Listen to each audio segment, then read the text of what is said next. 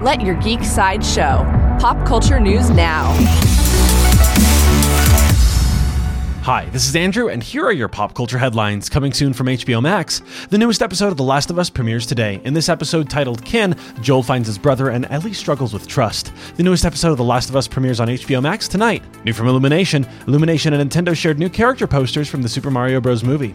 The posters feature Donkey Kong, Princess Peach, Bowser, and others.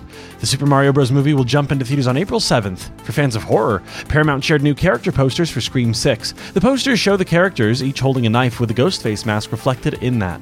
Scream 6 will slash into theaters on March 10th. For fans of fiction, Walden Media is set to develop one of N.K. Jemisin's best-selling novels, The City We Became, and the novel The World We Make, into an ongoing series.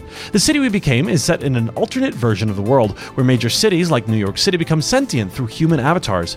After the avatar of New York falls into a supernatural coma and vanishes, a group of 5 new avatars representing New York's boroughs come together to fight their common enemy and save New York and, potentially, the world. This has been your Pop Culture Headlines, presented by Sideshow, where pop culture is our culture. For any more ad-free pop culture news and content, go to sideshow.com/blog. Thanks for listening, and don't forget to let your geek side show.